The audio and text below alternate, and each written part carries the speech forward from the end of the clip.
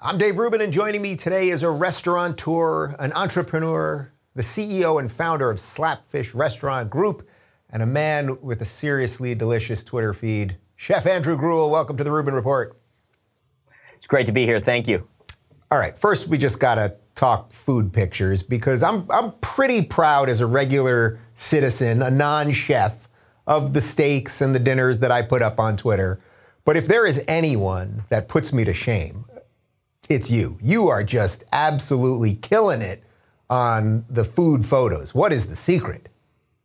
Well, first of all, thank you, because I do drool over your photos. I actually go and search them, because traditionally I've got to go find you now that Twitter doesn't want us to get together. Right. Well, we are very dangerous people posting food pictures with a political bent, Exactly. I mean, we touch the stomach first and then so. Look, hey, it's all about the sauce. I say this over and over again. Sauce is boss. All right, so we're going to post a bunch of your pictures. As we're talking, we're just going to be laying in some pictures so people are going to see your lobster rolls and the cheese steaks and the steaks and just everything you're doing is just awesome. And we are going to announce in the next couple of weeks, we're going to do a live Rubin Report meetup at one of the Slapfish locations in OC pretty soon. How did you get into the food thing? Before we get into why I really have you here, because you've been really outspoken about lockdowns and what has happened here in Cali with Newsom and all of that kind of stuff. But what got you into cooking and all that? It's funny. I actually went to college for piano performance and philosophy. I went to a small liberal arts college up in, I was just kind of a drifter, right? I was there for a couple years. I was lobstering the whole time, working full-time in a restaurant. I started working in a restaurant industry when I was like 13 or 14, right? So the bite happened early, and there was that inner kitchen culture. I call it like a band of pirates. So it was, I could never get away from it. And after spending all my time in restaurants while I was going to college, I realized, wait a minute, I got things on reverse here. I'm learning about how to protest capitalism on the one hand, but on the other side, I'm really building my skill level in the kitchen, so I might as well fulfill that path. Did you want to be a chef first or more of a restaurateur, an owner? Like, what part of it really interested you at the beginning? I mean, it's always the food, right? So that's the exciting part. That's what drives me towards it is the food. 90% of being a restaurateur, being a chef is really the human element. We're psychologists, we're counselors. It's about putting a schedule together, really big game of Tetris, but with people's hearts and minds. I love the food. And it was really the whole space. So as I got immersed in the restaurant world, I realized that the opportunities were, limitless, really, from hospitality to hotels to travel, et cetera. So, I did stints with the Ritz-Carlton, hotel industries, got to travel and work all over the place. So it really was the perfect vehicle through which I could kind of indulge in so many of these different desires. Did you ever fear throughout the adventure that the more you grow, the more restaurants you have, the more that you do TV stuff or whatever it might be, that kind of just removes you from the kitchen part, which is the fun part? Yeah, it definitely does. And I've had to turn down a ton of opportunities. There's been multiple crossroads, if you will, where I've had to decide which path I want to go down, whether I want to fulfill the vanity element, right, and do a lot of TV and do radio and media and all that. And I've always stuck to the kitchen. Granted, now here I am talking with a celebrity like yourself, but I see that more as serendipity. I'm just a YouTuber, don't worry. All right, so what put you on my radar was when the lockdown started, and suddenly after a couple weeks, people started fighting back. They're not letting us go to restaurants. And I kept hearing from people, I'm in LA, which was under severe lockdown. I kept hearing, but OC's a little better. It's a little more conservative there, a little more red. They're fighting back a little bit more. There's a little more happening there. And then I was kind of trying to find people that were there. That's when I came across you. So first off, how many restaurants do you actually have right now? And what has the last year been like? Last year's been a roller coaster. I mean, everybody's kind of experiencing a similar thing in that regards, whether it's just, small business, retail, restaurant, what have you. We've got 6 Slapfish locations in Southern California, and I have 2 other concepts. I've got a chicken concept. I've got a pizza concept. I did have actually a plant-based vegan concept that I had launched 2 years prior to the pandemic that got wiped out in the first month of the pandemic. So we really experienced measures and the ways in which the government was or wasn't helping, from the perspective of small business. That was just my wife and I, owner, operator, one employee, and that was ripped out from underneath us immediately. We were trying to grow that brand. So, We've experienced everything from, I've got franchise locations around the United States. Some do really well in certain states like Georgia and Florida. But then also we've got owner-operators that are franchisees in places like Albuquerque, where the lockdowns, frankly, I believe have actually even been worse there than they have been in California. That market's been crushed, especially on a hyper-local level, and we've experienced that too. So I've had the opportunity, and I wouldn't say that the luxury, I mean, it's an opportunity I wish I never had, to a dashboard that's got a lot of different components. What was going through your mind those first couple weeks? You had the first 2 weeks, it seems like a lifetime ago, but 2 weeks to flatten the curve. And if I remember correctly, everyone basically obeyed, no questions asked, like, 2 weeks, we'll do what we got to do. Did you kind of feel that as an owner of a restaurant? And then when did you realize, maybe something ain't right here?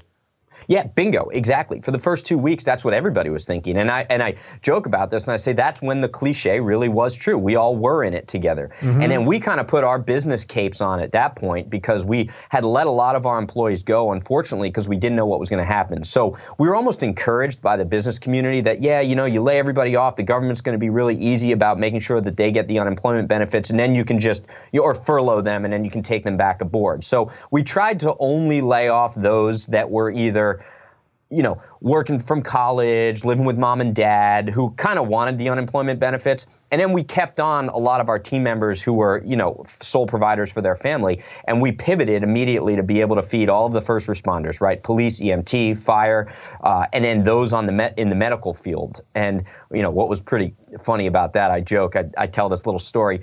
We were giving free food to anybody who was a first responder in these kind of broad categories.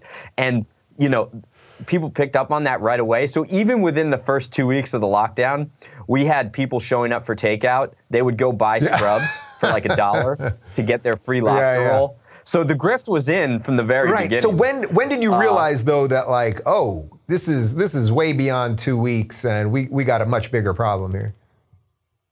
Well, when everyone started to over-intellectualize the numbers, right? It was all about this, it kept getting higher and higher and higher in regards to altitude, right? So by altitude, I mean we're grounded in the beginning. It's very easy to understand. 2 weeks, we flatten the curve. We give the hospitals opportunity to increase, all of the necessary PPP and the equipment they need in order to deal with this pandemic. But then it goes into the next level, right, in the stratosphere where it's, okay, well, now we have these metrics about ICU capacity and then the numbers. And we started to play this overly intellectualized game of math where businesses couldn't even keep up anymore.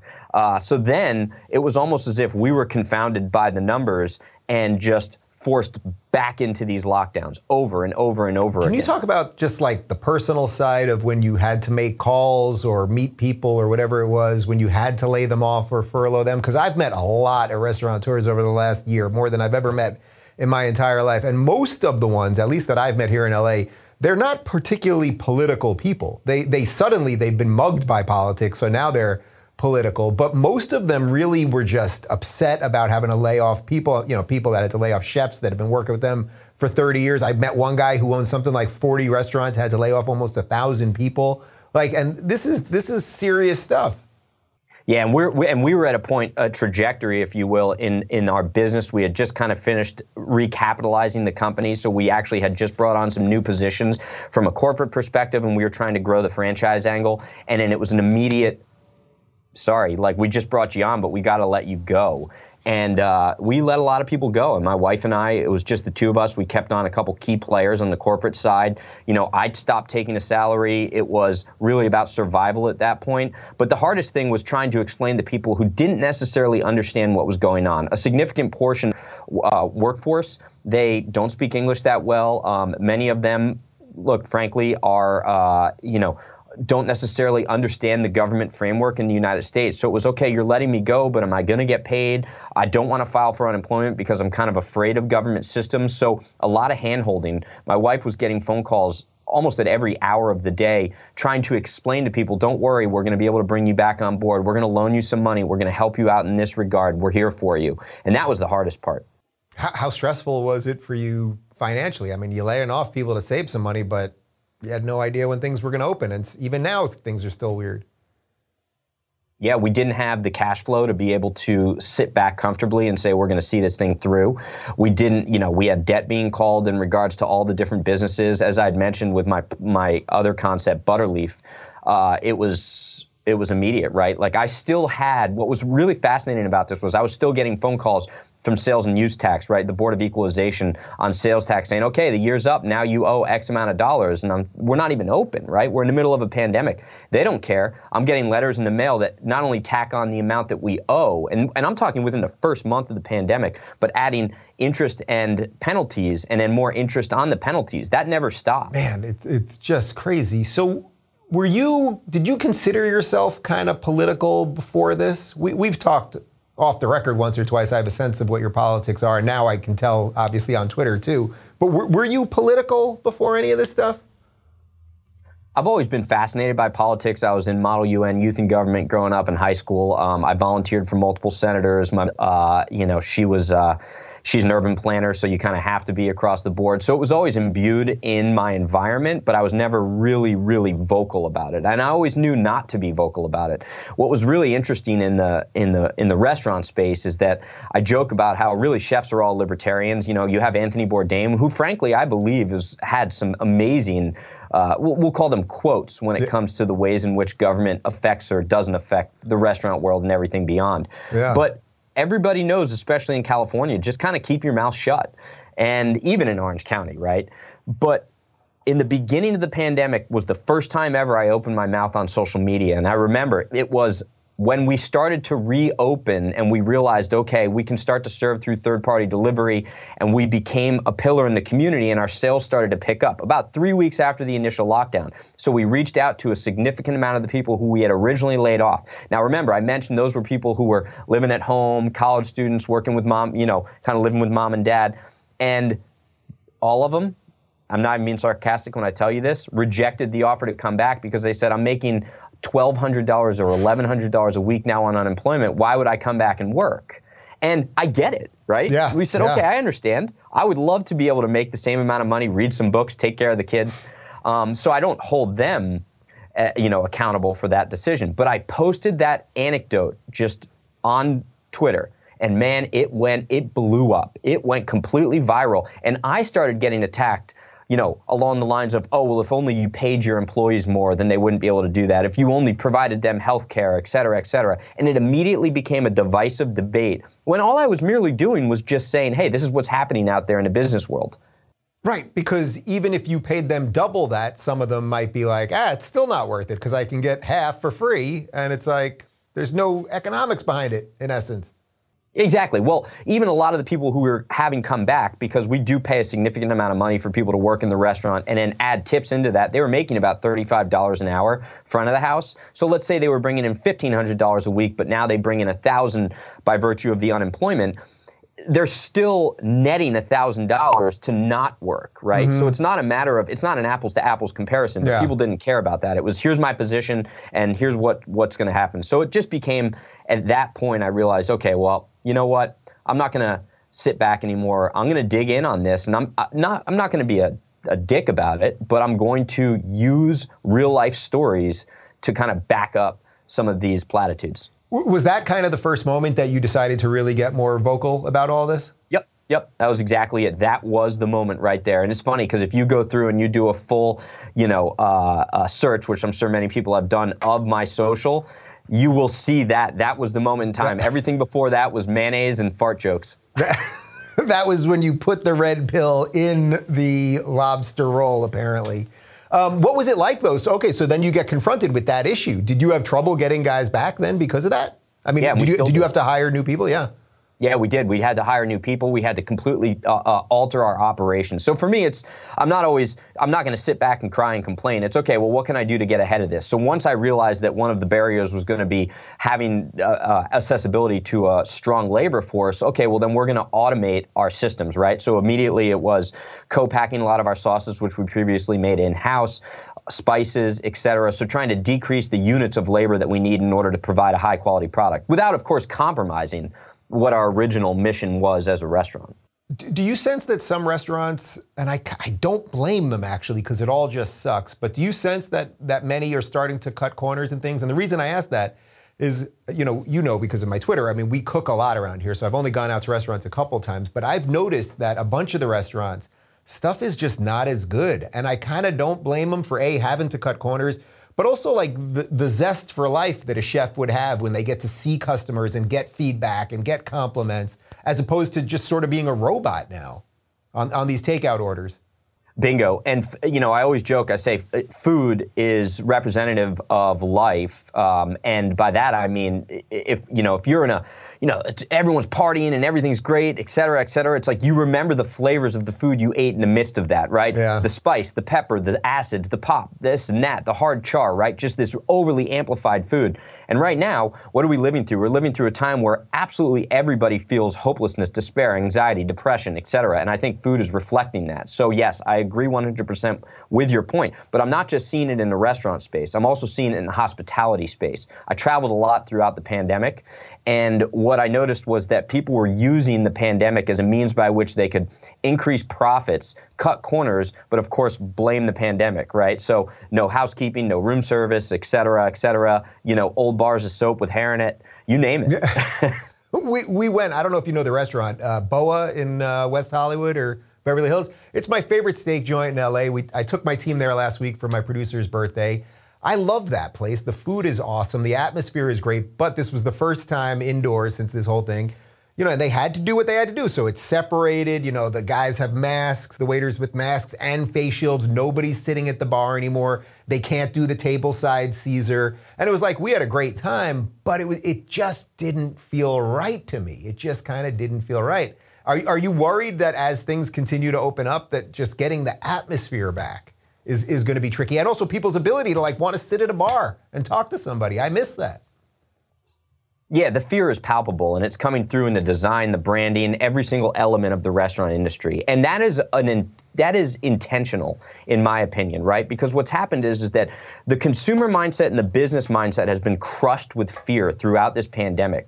And the restaurant industry specifically has been vilified as these vectors of spread. And that is so wrong. That's not the case at all. From the very beginning, I said, look, we should be used as the proper models through which we can, exhibit to everybody that you can operate in a safe manner. Restaurants inherently pre-pandemic are trained and taught to focus on safety, sanitation, serve safe, food handler certificates. We're in some cases probably more sanitary than certain medical environments, but yet we have become the fictitious villains of the pandemic when none of the data and none of the science proves that.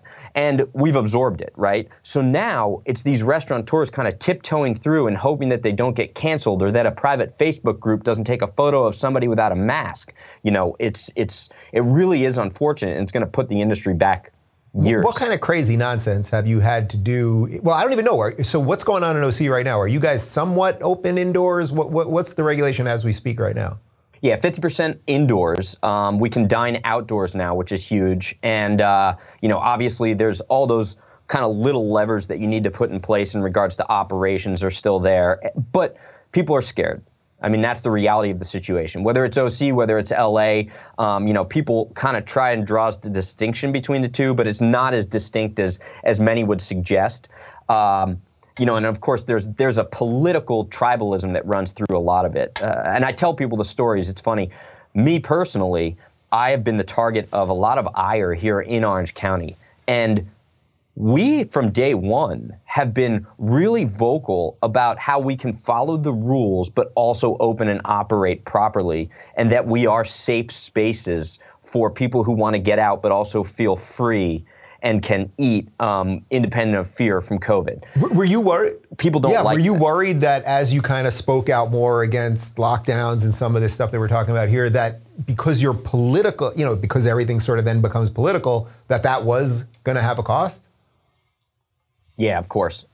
But it was after I spoke out against Newsom's ban on outdoor dining, it was full panic, right? Hitting every single outlet from New York Post to what have you, right? This little rant that I went on in my own kitchen went completely viral, and my phone was blowing up with positive and negative comments, you name it. But then what started to happen was people started to support the business from afar. People were calling up saying, hey, I just run $1,000 on my credit card. I appreciate you speaking out. And I realized at that moment that it was true. People had talked about this idea that the people who cancel you are not the people spending money at your business. And it really rang true. I mean, look, since we've been vocal, and I don't think that we've been vocal in the sense of offending anybody. We've just been very principled with our positions and supporting those in the restaurant industry. Our sales have been up 300, 400% in certain circumstances. Yeah, when that happened, that shutdown, or I guess it was maybe the second shutdown, it's hard to remember the order of all this, but that outdoor ban, when Sheila Kuhl, Supervisor Sheila Kuhl here in LA, announced she was the 3-2 deciding vote to shut down outdoor dining, and then she went to eat outdoors in Santa Monica to her favorite Italian restaurant. That to me was the one that like snapped me. I was at her house the next day protesting because I was like, this is now beyond the pale. Yeah, and I was getting messages, emails, phone calls from hundreds of restaurant owners in LA and Orange County, all of whom are, dyed in blue Democrats. Yeah. And just absolutely livid. And it was at that point that I realized that this is a nonpartisan issue. You can make anything partisan, but really, when we start to watch the people who are setting the rules, breaking their own rules, and then it's literally crushing the businesses, people who put their blood, sweat, and tears into it, now suddenly people's eyes open up. So from Sheila Kuhl going to a restaurant, let's talk about our governor. I know you're not a fan of Mr. Newsom. That's not even a question. Just talk about him. Look, I would love to be able to sit down in a room with Newsom and try and understand what's driving a lot of his decisions, because he's very, very eloquent. He's well-spoken. Sometimes he does seem principled. We know who's driving a lot of his decisions. He's tribal with the ways in which he makes decisions. He's a good team player for those that are within his political sphere, and I give them that. But through the pandemic, it went beyond those partisan lines, and he started to do things to fundamentally alter the ways in which a lot of us in California operate and look at local governments and state governments. And I think that he was trying to set a new baseline nationally by a lot of his peers to say, look at how far I can go. This is what we can do in California. And look, Biden even echoed that message when he said California is really the example by which we should all go, the entire country. And a lot of that went to his head, clearly. But when he started to break his own rules and the arrogant nature of his comments about that started to get, replayed over and over again on all these outlets, and then he would double down on it, it made me realize that his narcissism was in full effect. And I don't even know if he was a human making those decisions or some sort of a robot. 18 grand on booze alone at French Laundry. That's a lot of booze. How much beer would I have to buy at Slapfish for 18 grand? On Taco Tuesday, we're going $2. So, you do the math. Divide by 2, carry the 0. That's a lot of booze. That's a lot of booze. All right, so it came with some cost, but obviously some benefit. I sense you're kind of actually digging this new direction just for you personally. It's tough, right? It's a juggle. But I think it all still does come back to food, and that's what I've said from the very beginning. Food is the great connector, right? It is the great unifier. When it comes to food, I mean, you can put all of your differences aside and argue over whether it's pineapple on pizza or whether it's, toasting 2 sides of a grilled cheese sandwich. People very quickly forget about the reasons. Yeah. And we do need a little bit of that unity right now. And I'm not trying to sing kumbaya, but I do feel that food is the vehicle through which we can get there. Yeah, and part of the weirdness about this was they kept telling us, just do takeout, and don't go to the gym. So now we're not working out. We're, most people, if you think takeout, although you can get all sorts of stuff, it's like you think about Chinese and pizza. And next thing you know, we know that the average person gains something like 8 pounds in the midst of all of this, while comorbidities include diabetes and being overweight. Yeah, and one of the things that I've said throughout, even pre-pandemic and throughout my career in the food service industry, is it's all about personal, right? And when they try and tell us how many calories we have to put on the menu, or they try and manipulate what ingredients can go into our food, I always remind local health departments and those people advocating for those regulations that, look, this is about personal responsibility. And if we try and this behemoth who is making decisions for people, and we lose that personal responsibility, then, that's a real dangerous and slippery slope that we're on. And I think that we saw that happen throughout the pandemic is that we went from 10 miles per hour to 60 miles per hour when it comes to fundamentally altering the nature of our own personal responsibility. So are you worried that at any given moment they could just pull more lockdowns? I mean, as we're taping this, we're holding it for a couple of days, but we're taping this on April 15th. That is 2 months to the day of when Gavin Newsom says we can fully open. He is now telling us June 15th. There is no science behind that. Magically in 2 months, we can open up. Are you worried that, okay, so maybe they do it June 15th, although I remember August 1st, remember that was going to be one of the open ups way back when. But are you worried that, okay, they could open us up and then 2 days people go out, next thing you know on the 18th, here we go again? Oh, and that will happen. I'm not just worried about it. I know it's going to happen, and it's actually changing the way in which I operate as an entrepreneur. Look, the pandemic has been the predicate through which they have decided they're going to change the entire system, right? Whether that's a personal system or whether that's more of kind of an institutional system. We've seen it. And I know that sounds like sensationalism, but it's the reality of the situation. Now, that can be, in one person's opinion, that can be changed for the good. In another person's opinion, that can be changed for the bad. And perhaps you're middle of the road and you say, oh, some changes have been good, some changes have been bad. But nonetheless, it's been a massive change and a fundamental shift. Even we hear it today, right? Now suddenly they want to pack the court with more Supreme Court justices, right? That is a massive change to the very nature of our entire constitutional republic. But those changes have set a new precedent, and we're seeing it, especially in the restaurant industry. And the example that I use is the ways in which they have deputized a lot of these local agencies, right? So the health department has become an arm of the government. The OSHA has become an arm of the government. The labor commissioner has become an arm of the government. We have been served complaints after my little spiel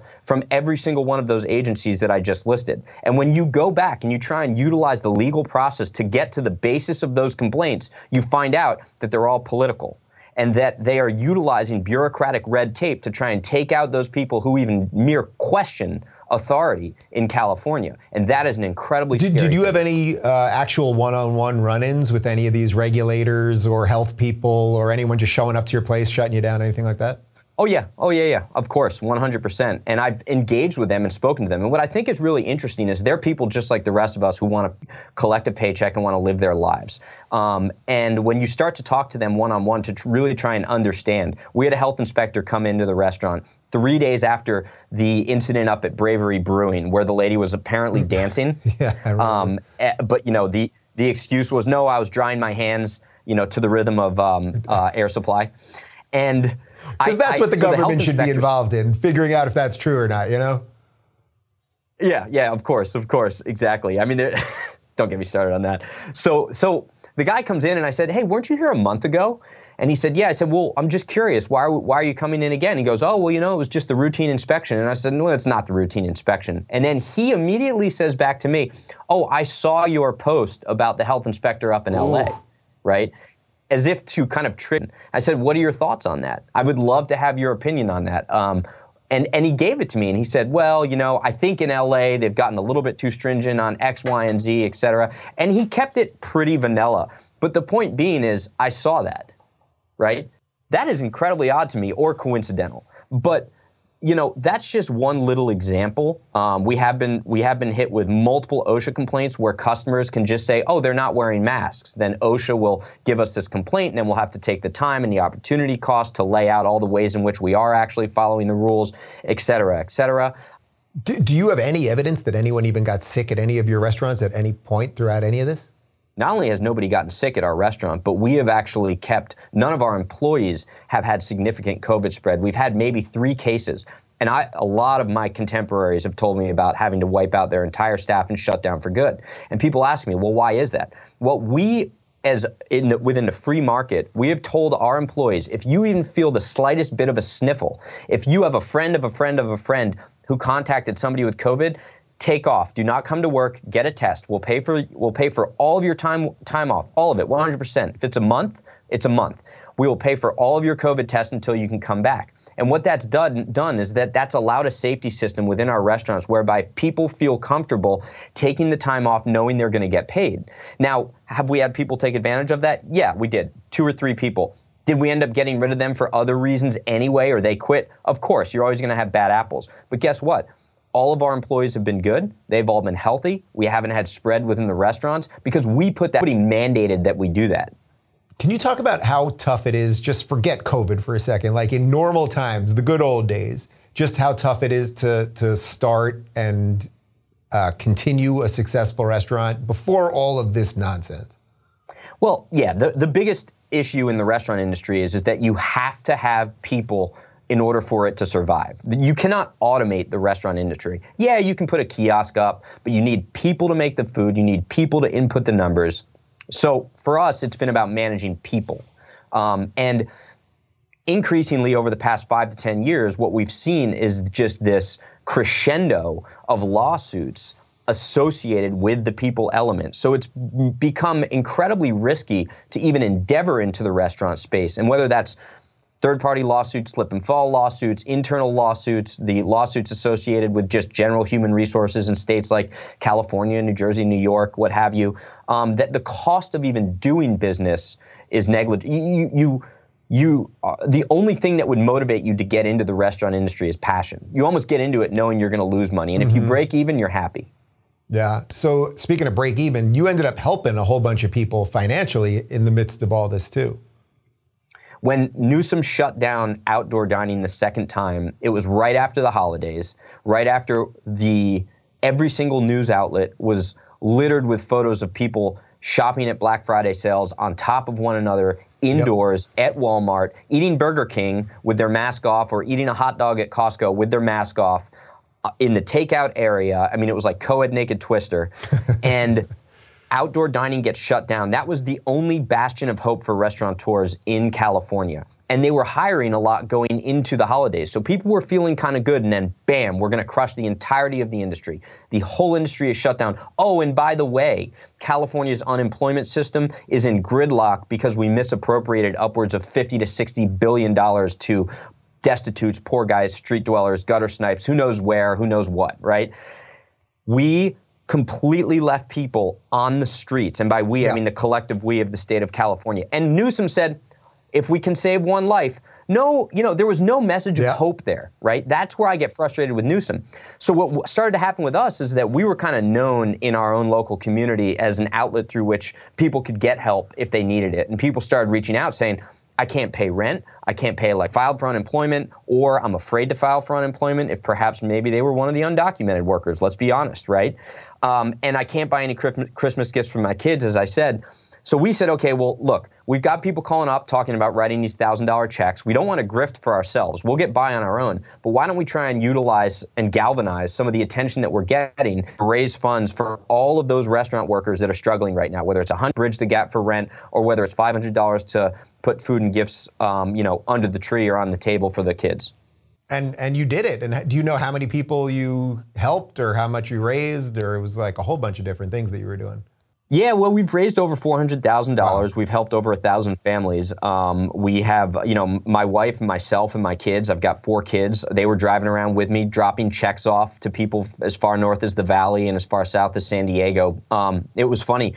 This money starts to come in. First, GoFundMe freezes the money. So we had kind of told people, hey, you're approved, you applied, we looked at your system, or we looked at all your references, you're good to go, and then there was no money. So then we tried coming out of pocket for that. Wait, did they tell you why they were pausing it or shutting you down? Or no, it was like it was a glitch. Yeah, it was a glitch. And we were frozen for about 3 weeks. So that was really hard on us because the donations kept coming in and we wanted to help people. It was in the holidays. Time was very sensitive. So eventually it was, okay, well, now how do we get this money out, right? You got limits on Zelle, limits on Venmo, limits on Cash App, all of this. So we were trying to run 8 restaurants in the midst of the holidays while we were shut down. Well, we didn't shut down outdoor dining. And then my wife, myself, and my 4 kids with a newborn were driving around Southern California, handing checks out to people or to landlords, because in many cases we were paying people's rent, et cetera. Unbelievable. Absolutely unbelievable. Speaking of your kids, a lot of times on Twitter, you're showing your kids are doing stuff in the kitchen. They're doing some cooking. They seem to be learning life skills while everyone else's kids are getting dumber in the midst of all this. I've got all the kids in the restaurant every single day. Obviously, the newborn, it's a little bit more difficult, but nowadays he gets it. But they're doing everything from breaking down fish to taking inventory, counting the drawer, wiping the tables, but most importantly, engaging with people, right? Looking into people's eyes. It's those soft skills. We're teaching them those soft skills, and I get free labor. Now you really know that the labor board's going to come after you. They watch this show like a hawk, man. They're already unionizing the kids, so. They're going to take on the man. There you go. What do you think is going to happen with Newsom?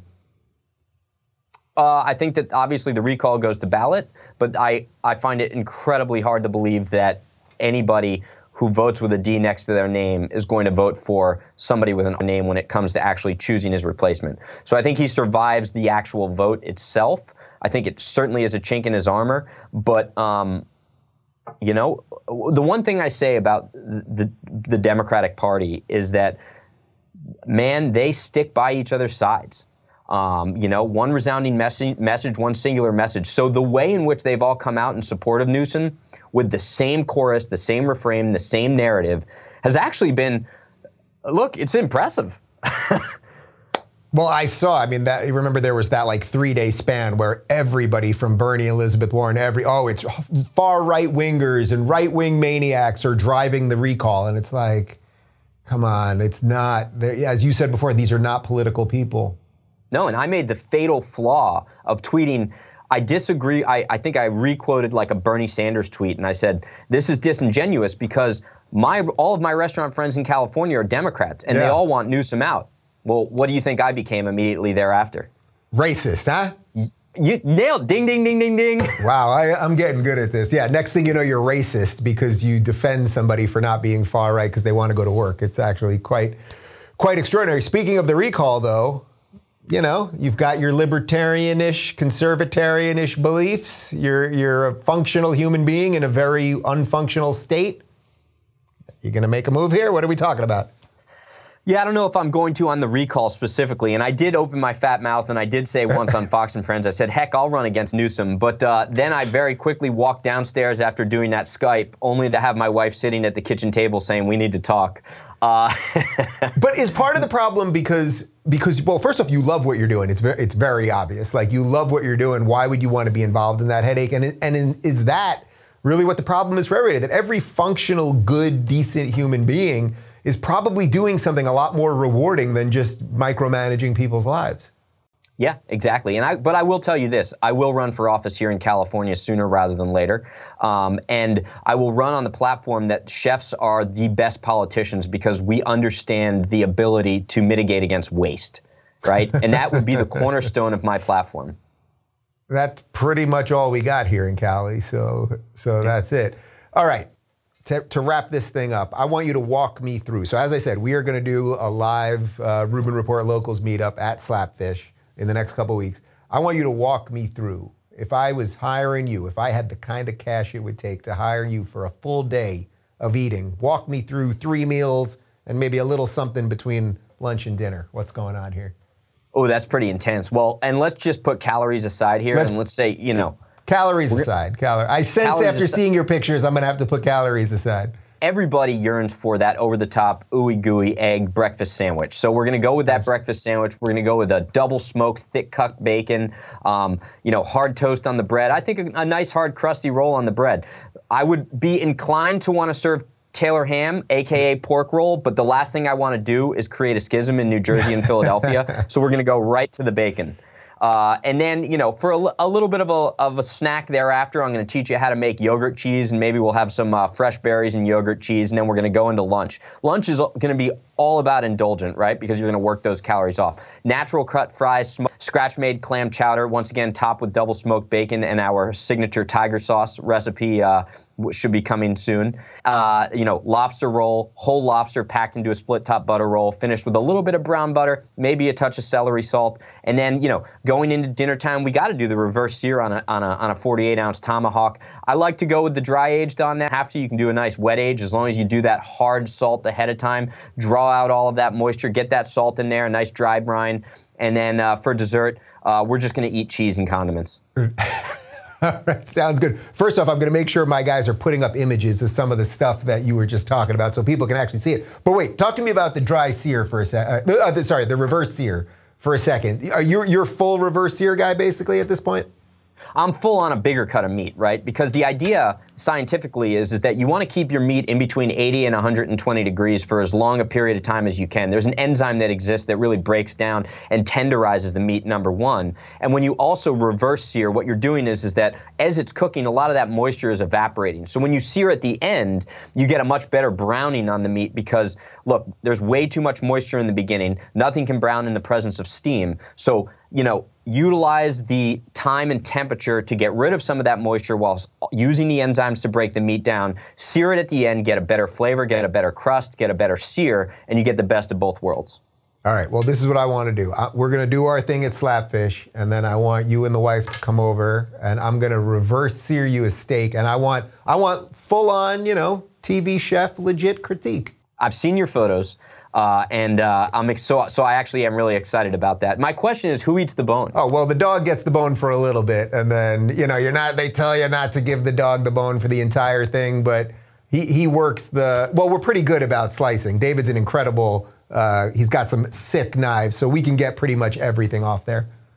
Yeah, I love the slicing skills. So it's good to know there's a team. Oh yeah, he's it. got the cleaver and the whole thing. Well, listen, man, I think it's so interesting. So many people in this past year kind of crumbled under the weight of this, and you can't blame them for it. But some people kind of stepped into exactly what they're supposed to be doing, and it seems like you're definitely one of those people. So I'm happy to be allied in this thing, and I'll see you soon in OC, and we'll link to all your stuff right down below. Awesome, thank you. I can't wait to be hanging out with you. Right on.